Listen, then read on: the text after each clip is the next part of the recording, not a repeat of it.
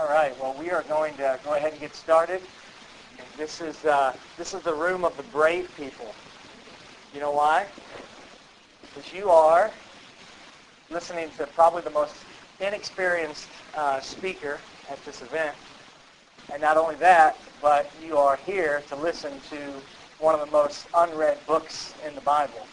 In fact, I did a small survey of what were the least read books in the Bible, and Haggai was up on the list, was number 7 actually. So,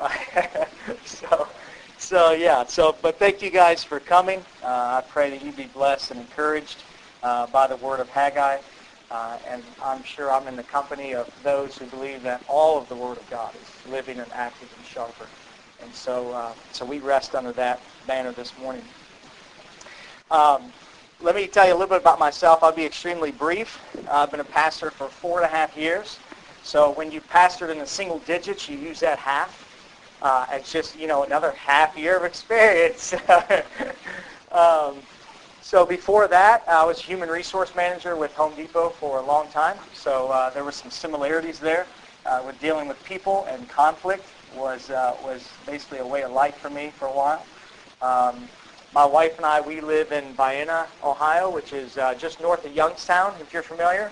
Some of you from North Ridgeville, I grew up, born and raised for 20-some years in Vermillion, Ohio. You might know where that's at. And then went to Boyce Bible College, and then to Southern Seminary, and got a master's in biblical counseling. And so I have been very thankful to sit under Dr. Scott. You guys know Dr. Stuart Scott, and just had a great privilege to sit under him and Heath Lambert. And what a blessing that was. And so my wife and I, we've been married for 10 years, and we have 3 little ones. Our oldest is Lincoln and Chamberlain and Holly. So if you remember the Civil War, you probably get the connection there. Anyway, so that's a little bit about us. So today we are going to dive into the entire book of Haggai, which is not as daunting as you may think. It's obviously only 2 chapters. But there are some amazing things that happen in the book of Haggai that if you neglect the book of Haggai, then you neglect those truths that are found in this amazing book. At least I think it's amazing, and I hope you will too. If you've never read it, we're going to read a little bit about it today. But first, let me give you a little bit of let me frame just for you a little bit about what we're getting ready to talk about with Haggai. So let's pick it up essentially with God's people who are enslaved in Egypt, right? So God's people, that's where we'll pick it up. They're enslaved in Egypt.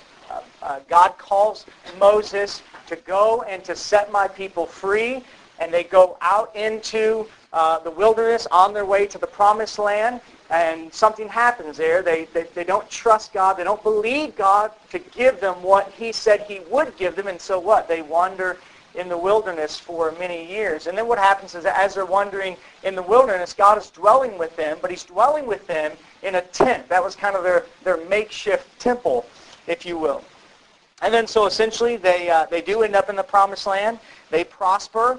And God says that if you obey me, things will go well. And if you don't obey me, then I will send someone, an enemy of yours, to make war against you. Well, we know what happens. It continues to go. David becomes king. Things go well. David tells God, I'll build you a house. I'll build you a house, a temple for you to dwell in. And David says, and God says, no, I'll build you one. Your son will build me a house. And so David does this. God builds David a house. David dwells in this house. David has a son, Solomon. Solomon builds God this amazing grand temple that is remembered for many generations from now. Even people in the book of Haggai are thinking back of that time. And so what happens, though, Solomon dies, 922. Things go bad. The people revolt. The nation of Israel is divided into 2 kingdoms. And then what happens? Assyria comes in and conquers Israel, just as God said. God said, listen, if you obey me, it will go well, but if you don't, I will raise up enemies to make war on you. And then essentially what happens is later on, we see Judah, right? Jeremiah prophesies to Judah turn back. You remember that beautiful chapter in Jeremiah chapter 2. Oh, I remember the devotion of your youth. How as a bride you followed me in a wilderness. Even though you couldn't see the way, you trusted me. And God was calling them back through the prophet Jeremiah to that devotion that they had. And yet the people still went their own way. And then what happened was Babylon came. God sent Babylon to conquer them. And then they were enslaved. They were in exile for over 70 years in Babylon. And then what happens is we see that King Cyrus from the Persian Empire comes in. And he makes that famous decree. Remember that? Cyrus's decree. And he decrees basically religious freedom. He allows and he really calls the Jewish people to return to their land that at this point had been in ruin because of war. So war came in because of the people, and now the people were really being called by Cyrus to go back to their land. They were even given money. And so over 50,000 people returned back to Jerusalem, back to their homeland, back to the promised land that was now in ruins, and Zerubbabel led the first wave. And with the help of Joshua the high priest, he began rebuilding the temple, and in 2 years they rebuilt the foundation, but then they ceased work on the temple for 17 years. And so you see, God called them to build the temple, and they started well, but they got distracted. And so it's in the midst of God's people getting too busy for God that we find our text here this morning in the book of Haggai. So I want to read to you a few verses that I put together from the book of Haggai. So you can turn to the book of Haggai. You might have a little trouble finding it. Basically Matthew, and then go a little bit to the left, and you'll see the book of Haggai there. I'm just going to read a few passages that help us get some kind of framework because we're short on time, obviously. Let me read here. Pick it up in verse 1, chapter 1. In the 2nd year of Darius the king, in the 6th month, on the 1st day of the month, the word of the Lord came by the hand of Haggai, the prophet, to Zerubbabel, the son of Shealtiel, governor of Judah. And it also came to Joshua, the son of Jehozadak, the high priest. Thus says the Lord of hosts, these people say, the time has not yet come to rebuild the house of the Lord. Then the word of the Lord came by the hand of Haggai the prophet. Is it time for you yourselves to dwell in your paneled houses, while this house lies in ruins? Now therefore, says the Lord of hosts, consider your ways. You've sown much, but you've harvested little. You eat, but you never have enough. You drink, but you never have your fill. You clothe yourselves, but no one's warm. And he who earns wages does so to put them in a bag without holes, or with holes. Then Zerubbabel, son of Shealtiel, and Joshua the son of Jehozadak, the high priest with all the remnant of the people, obeyed the voice of the Lord their God. And the words of Haggai the prophet, as the Lord their God had sent him, and the people feared the Lord. And then in chapter 2, verse 19, then the Lord said, from this day on, I will bless you.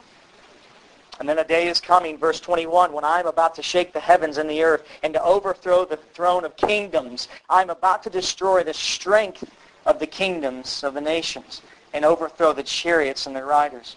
And the horses and their riders shall go down, every one by the sword of his brother. On that day, declares the Lord of hosts, I will take you, O Zerubbabel, my servant, the son of Shealtiel, declares the Lord, and make you like a signet ring, for I have chosen you, declares the Lord of hosts. Let's pray. Father, we have read your holy word. Lord, we trust not only have you given it, our brothers and sisters who have gone before us, but you have preserved it for our own good, for our own growth. So God, it's to you we submit. It's to you we pray that you would not only strengthen us, but Lord, strengthen us, enable us to minister and to serve others. And we pray this in the name of the Lord Jesus Christ. Amen. How many of you have started something but not finished it? Probably all of us. I'm a big remodeler. I love to remodel things. We just remodeled our kitchen, and it started well, but then it trickles off as either as the money runs out or as the interest fades. Slowly, it's like, yeah, we got a lot of it done, but we kind of left off. It's just not finished. And that's the way that we oftentimes do things. We get excited about something and we're all gung-ho, and then all of a sudden it begins to fade. But this doesn't only go for projects, does it? But it goes for marriages and relationships. If you counsel people, one of the things when I always counsel married couples, I always think, it wasn't always like this. There was a time, at least at the outset, or at least at the beginning, when there was an enthusiasm, there was an excitement, and then something happened. Many things happen. And then it begins to fade. And we see that our enthusiasm can quickly fizzle. How many times do we see believers, and maybe some of you found yourself in this, where you were really on fire for the Lord. You were really witnessing, and you were really reading the Word. You were growing, and then all of a sudden that flame that was blazing began to flicker. You see, it's easy to start something, but it's another thing to finish it. And not just finish it, but finish it well. And this is exactly where God's people found themselves in Haggai's day. The people here were given a clear task, a clear mission of what they were to do. They were excited and focused, but then it all seemed to fade. The excitement soon turned to boredom. Focus was lost because of distractions. And their devotion, their interest was placed in other things. It was placed on their plans and their agendas, and not on God's. We see that God calls, or he rebukes the people through the prophet Haggai right at the outset of this message. The theme of this year's conference is Living at Peace in a Warring World. And the title of this session is Finding Peace in the Midst of War, a Call to Consider Your Ways. And when we think about war, we think about it can really be defined as a conflict or a struggle between two parties or multiple parties. But there's friction there, there's tension there. And peace can oftentimes understood as simply the opposite of that. Peace comes when the struggle or conflict between two parties is gone. But our theme here today is really of how can we have peace while there's war still happening. That seems to be a little bit more difficult. So how do we find peace? And how do we help others to find peace while living in the midst of war? If you think about it, we are surrounded by war. Not just nations and countries, but relationships and friends and temptations, and even in our own soul. See, the war is not just out there, but it's also in our own heart. James talks about this, right? That causes quarrels and fights among you. Is it not the passions that are at war within your soul? And so he's clear to say, listen, there's passions that are in you. There's war that is even going on in your own soul that also creates war externally. Paul talks about this in Galatians 5:17. The desires of the flesh are against or at war with the desires of the Spirit. Peter as well talks about this in 1 Peter 2:11. Passions of the flesh are waging war against your own soul. And so we have to see that there is war everywhere we look. And not only do we see it, but we feel it. Have you ever been in a relationship where you just felt that conflict and that struggle and that tension? It exhausted you at times? And so our goal today is to learn from the book of Haggai and pull out 4 elements from this extraordinary book to see how we can find peace in the midst of war that's not only around us, but also that's in us. And so the first point there, you have it in your handouts. When our ways are contrary to God's ways. This first 11 verses of the book of Haggai, if you want to encourage you to go back and read through Haggai. But when we look at this, our ways are contrary to God's ways. When our ways are contrary to God's ways, it brings war, it brings conflict, it brings struggle. It always has. I mean, ever since the beginning of Adam and Eve in the garden, when they wanted to do their own thing, war, conflict, and struggle entered into the picture. And not only did it enter in then, but it really ushered war into every aspect of creation. In fact, I've yet to counsel a couple whose marriage was in shambles because they were both living in accordance with God's ways. No, the shambles so often come, the war so often comes when we live according to our ways, and God's people here are no different. God sends Haggai to his people who should be doing what he has clearly called them to do. But in verse 2, these people say, it's not yet time to rebuild. That is, it's not yet time to do what God has called them to do. I want to encourage you to have the book of Haggai open because I'm going to call you to go back there often. But as we see here that God is essentially saying, he's calling the people and he's saying, is it not yet time to obey me? And this is very interesting here because in one sense, you get the feeling that these people here are too busy or that they're not ready yet to obey the Lord. Perhaps they're thinking that a better time will come. You know, I'm kind of busy right now. I kind of got a lot of things happening. I got this and I got that, and I really don't have time to do what the Lord's called me to do. And the Lord rebukes them through Haggai. In verse 4 it says, is it time for you yourselves to dwell in your paneled houses while this house, that is my house, lies in ruins? God asked them a question to expose them justifying their disobedience. And I can't tell you, and probably as many of you in here have counseled for many, many years, and you've sat with people, or you will sit with people, or you do this yourself, where essentially you talk with a couple, and I've talked with couples who I listen to what's happening, and then I call them, hey, this is not what you should be doing. You should be obeying. You should be walking in the Lord this way.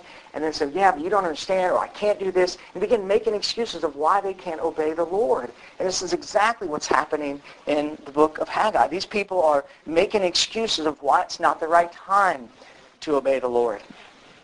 And in verse 5, God, through Haggai, calls them to consider their ways. He calls them to think about what they're doing. And not only think about what they're doing, and not only think about what they're living, but think about how their life is going. Let me get this straight.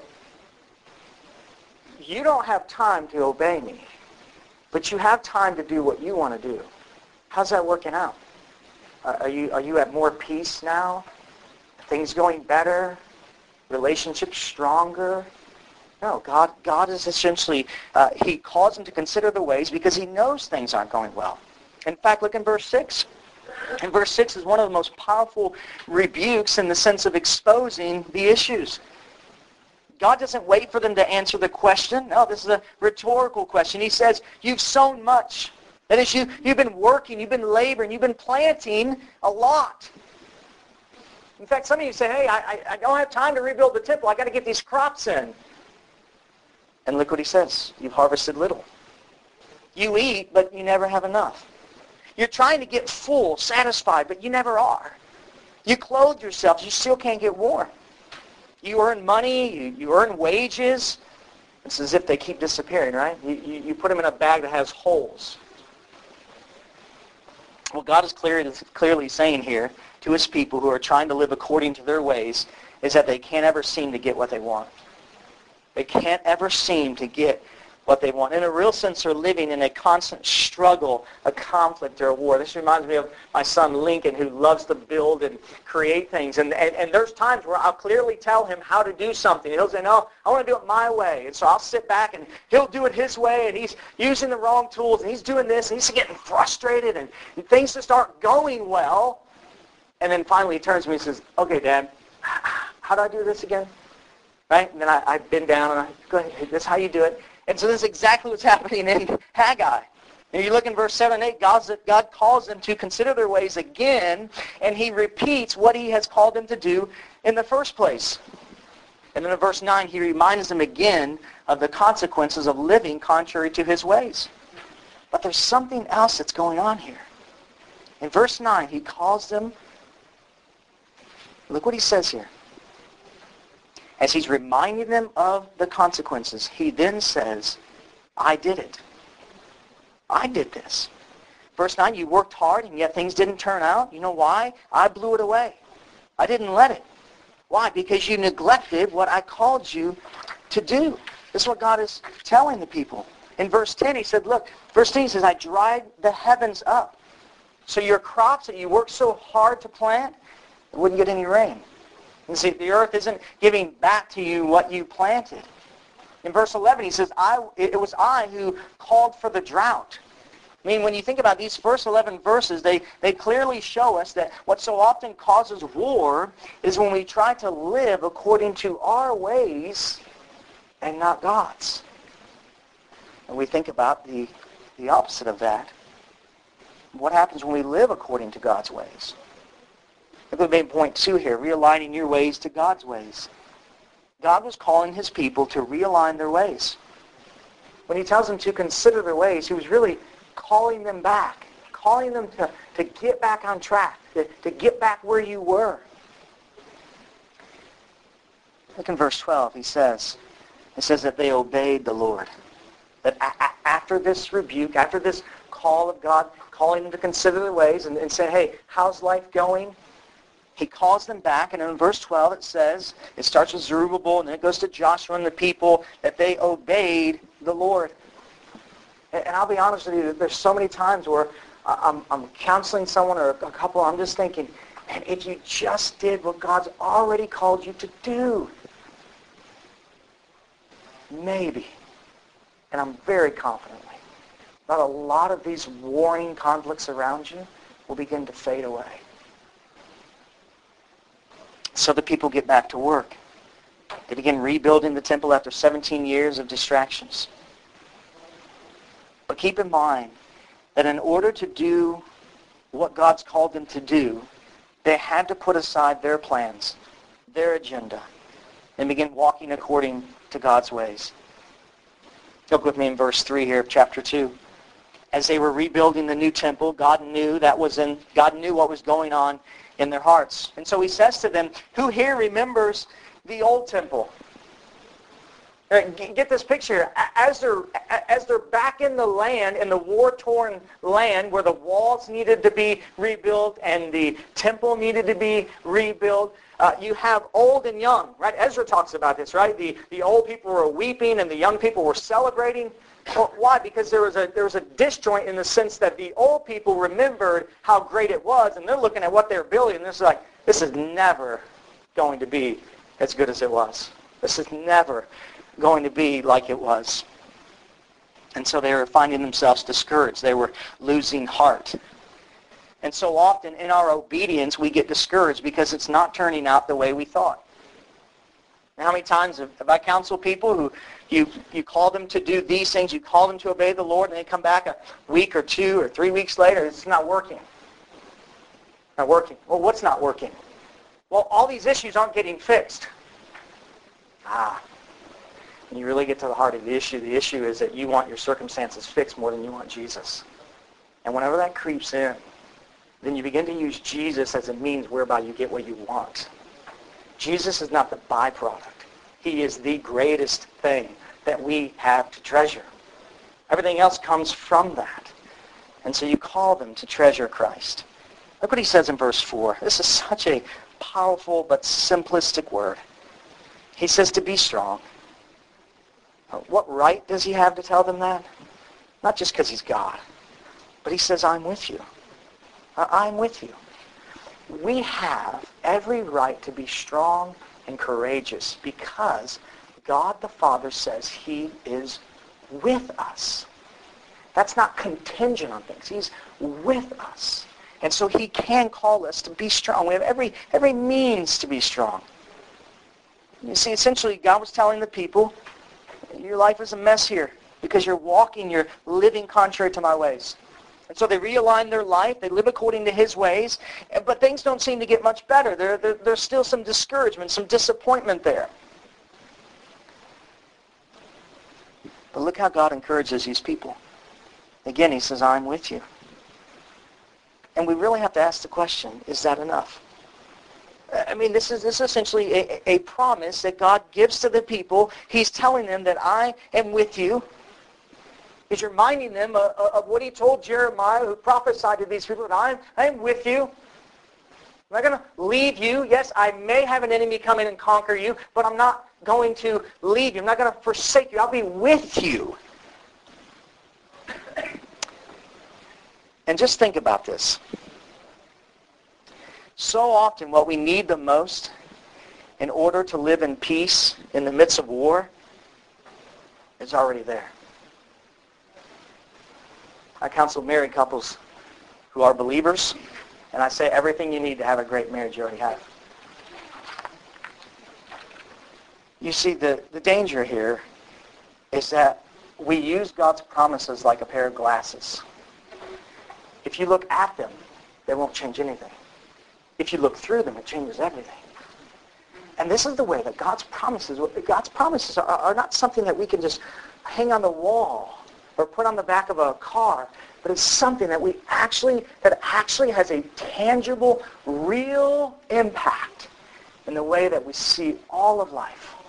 When people are cruel to us, when situations go wrong, when they go sour, when relationships get bitter, when people don't want to forgive you, you have to look at something beyond that and look through the lens of God's promises. And they begin to change how you see all of life. At the end of this section in chapter 2, verse 5 through 9, God tells the people that he is with them, just as he promised he always will be. He also tells them that a time is coming when all their labors will bear glorious fruit. And he says the glory of the temple, the one you don't think much about, will be greater than the old one. Why? Because in this place, he says, I will give peace. Think about this. He's telling them that in this place, I will give peace. He's essentially telling them that the best is yet to come. He's looking in the eyes of the older believers. He's saying, listen, you are looking back to what's past, and you're weeping. But trust me, something better is coming. The best is yet to come. What's he talking about? He's talking about a new temple, a better temple? No, he's talking about the Messiah. Remember in Revelation 21:22 when John is accounting of the New Jerusalem and he says that I saw it and there was no temple. Why? Because the Lord Almighty, the Lamb, is the temple. He's the temple. This is why John the Baptist and John the Apostle begin and talk about in the Gospel of John that he's the light of the world. He is the light. You don't need a sun. You don't need a moon. You don't need a temple. He is everything. And he's not just everything when we get to heaven. He's everything now. We just struggle with realizing that. And so it's through the Messiah that God will bring peace. And it's only through clinging to him, trusting in him, and walking with the Messiah that we can ever find lasting peace in the midst of war. Let me move on quickly to the third point here. The extinction of peace and never-ending war. We see this is in Haggai chapter 2, verses 10 through 18. If the greatest threat to peace is disobedience, straying from Christ, walking according to our own ways, then listen, the greatest threat to war is Christ and walking in his ways. In verse 12 through 13, Haggai asks two questions that seem complicated but are really not. The first, in verse 12, essentially says, can something become holy if it touches something that's holy? So can something that's holy make something else holy just by touching it? And then in verse 13, he asks a similar question, can something become unclean if it touches something that's unclean? And the first one, he says, no. That is, if something is holy, and if it touches something that's not holy, can it become holy? No. But he says, if something unclean touches something that's holy, can it be made unclean? Yes. Now look at where he's getting at. He's essentially saying this, that your disobedience has infected or affected everything. I mean, this is powerful here. The people's disobedience was infecting everything else they did. James Boyce says the Israelites had been living in a contaminated state due to their inverted priorities. And as a result, everything they touched was contaminated. He's essentially saying, listen, you willingly and knowingly disobeyed me year after year, week after week. And then you thought that by sacrificing or by reading, right? Let's just think about this. Reading the Bible, going to church. You thought, I'll make up for this. I'll make up in this area where I'm not willing to submit in this area. And you end up bartering with God. You play games with God. So instead of saying, well, I know he's calling me here, but instead of doing what he's calling me to do here, I'll just read my Bible some more. This obviously doesn't make sense to the Lord in the sense that he's not called them to barter with him. In reality, sometimes we try to pursue peace by doing something else for God to make up for what we won't do, for what we don't want to do.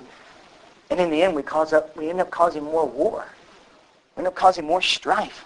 John Calvin says, we know how heedlessly men deal with God. They trifle with him like children with their puppets.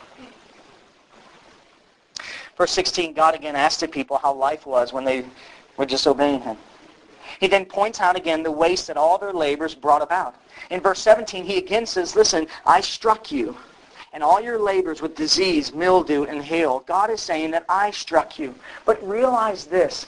This is coming from a God who loves, not someone who's seeking to condemn you, who's pushing you, who's rubbing your nose in your sin and your failures. This is coming from a God whose grand desire is to restore you and see you doing well. Notice the difference of the way God says, I struck you. God says, I struck you to make you better, to make you more joyful, to live in peace. God is adamant to do the work. He's literally saying, I was working against what you were trying to accomplish. Think about that. God says in love that I was working against what you were trying to accomplish. Why? Because you wanted to do it your own way. You know, when I'm sitting there watching my son do something, I could easily step in. But there's a point where you have to let him feel the weight of his own foolishness. Right? You have to taste it. And then he looks and he says, now help. And you come in. God loves us too much to allow us to have peace when we are in willful disobedience to him. The Israelites complain. Remember, the Israelites complained about the turmoil. That's essentially what's going on. When they're in the wilderness, they were complaining about the wilderness. But what happened? They walked out there, right? You see, some of the war that's in our life, we caused. And so we have to look and say, Lord, let me consider my ways. This is a deep call to consider your ways. This is a call from a loving, patient, forgiving God. Mind you, it was 17 years. And what happens? God is so quick to restore these people who had rebelled for 17 years. He quickly, just in this little chapter here, he gets to the end, he says, I'll bless you for the rest of your days. My goodness, that was quick. That was quick, Lord. Look here at the last one, the extinction of war and never-ending peace. Our last point takes us to a time coming when war will be no more. And all we will know is peace. If we think about it, all we have ever known is war. In the sense that ever since creation, ever since the fall, all of creation has been at war, has been in conflict against one another. But here God is calling us to look forward toward a time when war will be extinguished and peace will be never-ending. He says in verse 21, I am about to shake the heavens and the earth and overthrow the kingdoms. I'm about to overthrow the chariots and their riders. This isn't like what he did, right, in Exodus 15 when they were crossing the Red Sea and the chariots and their riders were washing up on the bank and the Israelites are lining the bank and they're singing a song of praise. No, this is an eternal, everlasting war that God will bring about in order to bring final peace. Look in verse 23. It's a beautiful, beautiful passage. He says, on that day, is a day when God will make final war. On that day, in order to bring about peace, remember that's the whole reason why God says that I'm going to shake the heavens, I'm going to shake the earth and overthrow the kingdoms. I mean, think about the God's people at this point. There was times of peace and then war, peace, war, peace, war.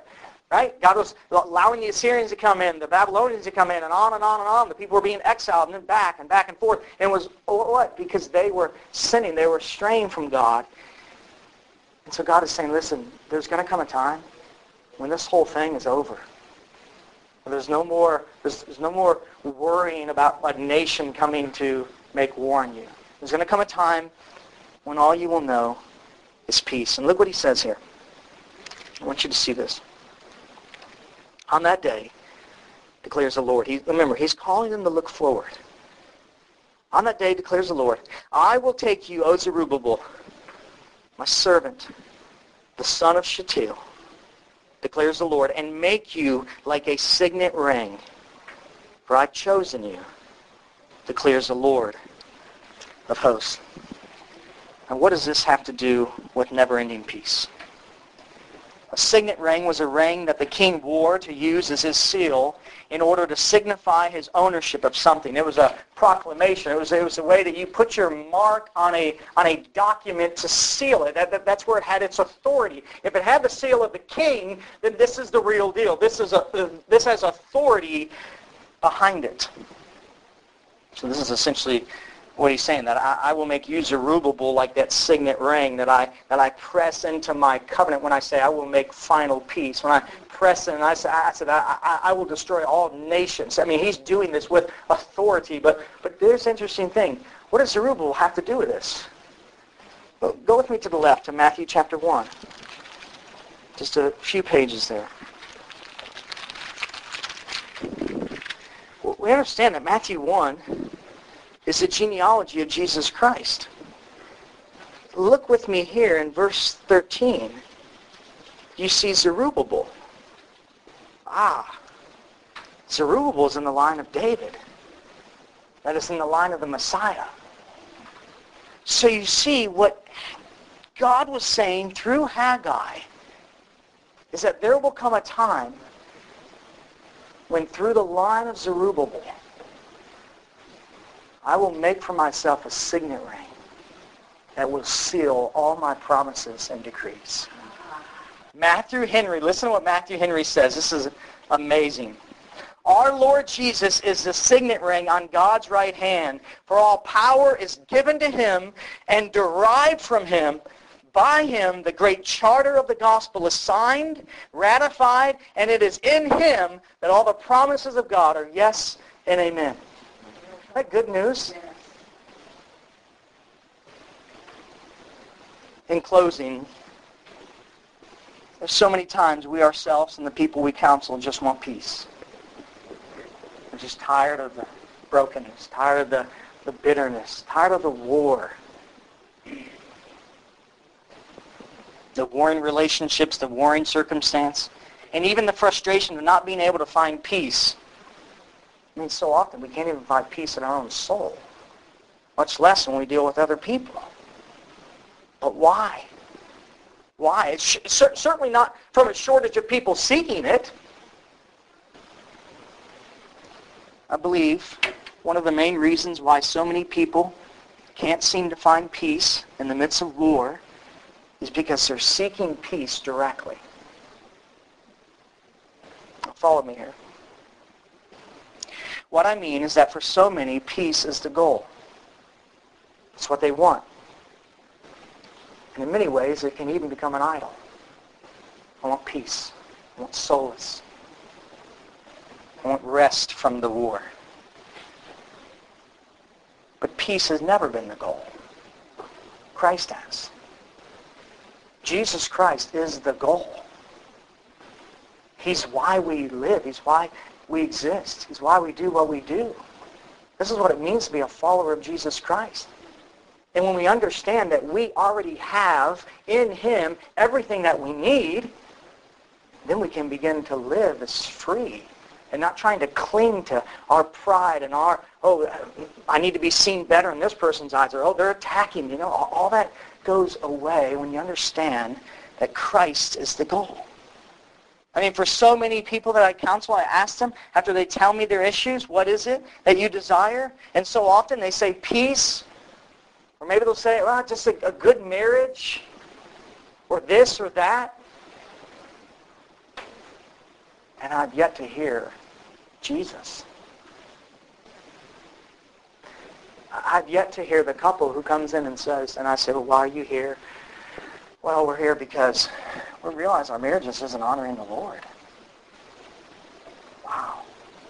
You see, when that's in your mind, you come in a lot earlier, right? You don't wait for the train to derail and then moss is growing over everything. But you come in because you're like, man, listen, like, the greatest problem in our marriage isn't what she said or what he's doing. It's that we're not honoring the Lord. That's the greatest problem. That's my greatest concern. I mean, could you imagine that? You say, well, I'll find you to be counseled by them at that point, right? But you think about this, that when people begin to have that mindset that the Lord Jesus Christ is the pinnacle, that he is the greatest treasure, and we just need to spend the rest of our life realizing what it is that we already have. The great danger in all of life has always been the same, which is that we often desire the benefits of Jesus more than Jesus. We so often want the benefits and the blessings more than we want the Creator and the Savior. We must realize that all these things, peace, joy, etc., they'll never come by chasing after them directly. Never. But by seeking after Christ. These things that we desire so often are simply byproducts of something greater. You see, what God was calling the people, you put on clothes you still can't get worn. You make money but it disappears. You try so hard. It comes to nothing. Why? Because you're trying to find in that what you already have in me. You see what I'm saying? You're trying to labor and pursue to get what you already have. You are satisfied in me. But are you? Are you looking at me? Are you looking through me? And this is what he's calling. Doesn't Jesus say to seek first the kingdom of God and his righteousness? And all these things will be added unto you. To seek first. The goal isn't to seek peace. It's to seek Jesus, whereby we will have peace. We must not fall into the trap of thinking that peace can be found if we could just change our circumstances. How many times I've counseled a couple, and they tell you the issue, and you are explaining to them the truths of the gospel, and they just look at you with glazed eyes, as in none of that has to do with my circumstance, because they want their circumstances fixed more than they want a Savior. And that is what we have to call them to rest upon the finished work of Christ will do far more for your circumstances than changing them. You see, if you seek after peace more than righteousness, you'll get neither. But if you seek after righteousness more than peace, you'll get both.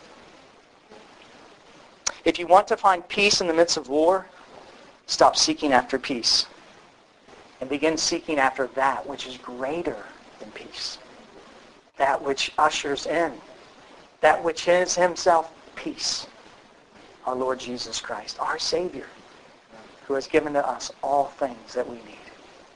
Let's pray. Father, I thank you, Lord, for this time that we have. Lord, thank you for the attentiveness of those here this morning. God, just their eagerness to receive the word. Lord, I pray that you would bless them. God, that you would encourage them. There may be some here who are discouraged, who've been working with people, trying to counsel, trying to call them the right things, either to son or daughter or whatever the case may be. God, I just pray that you would encourage them. Lord, just to call them to remember what Paul says in Galatians 6. So let us not grow weary. Don't give up in doing good. At the proper time, you will reap a harvest. Lord, help us to keep our eyes on Christ, the great author and finisher of our faith. Father, help us to realize more and more the treasure that we have. The treasure that we have in Christ. Father, we are rich in this room. All those who are in Christ Jesus are wealthy. Father, our wealth cannot be taken, cannot be squandered, it cannot be destroyed. God, our wealth is an eternal wealth. It's a heavenly wealth that has currency in the heavens. So, Father, we pray you'd be with us today. Would be with the rest of the speakers as they labor. God, help us to be attentive, to learn, to walk away from here with better knowledge and better love for those we're working with, or better love for you. God, help us to be, Lord, help us to constantly consider our ways. God, not under a condemning God, but under a God who says, consider your ways. Your life's not going well. I want it to go better. I want you to be more faithful. Because he knows that we'll only find satisfaction in Christ. Father, thank you for your grace again. Thank you for your patience with us as we learn and stumble and grow. Thank you that you don't cast us off. God, again, I ask for your blessings for the rest of the day. It's in Jesus' name we pray. Amen. Thank you all very much. Pray that was beneficial.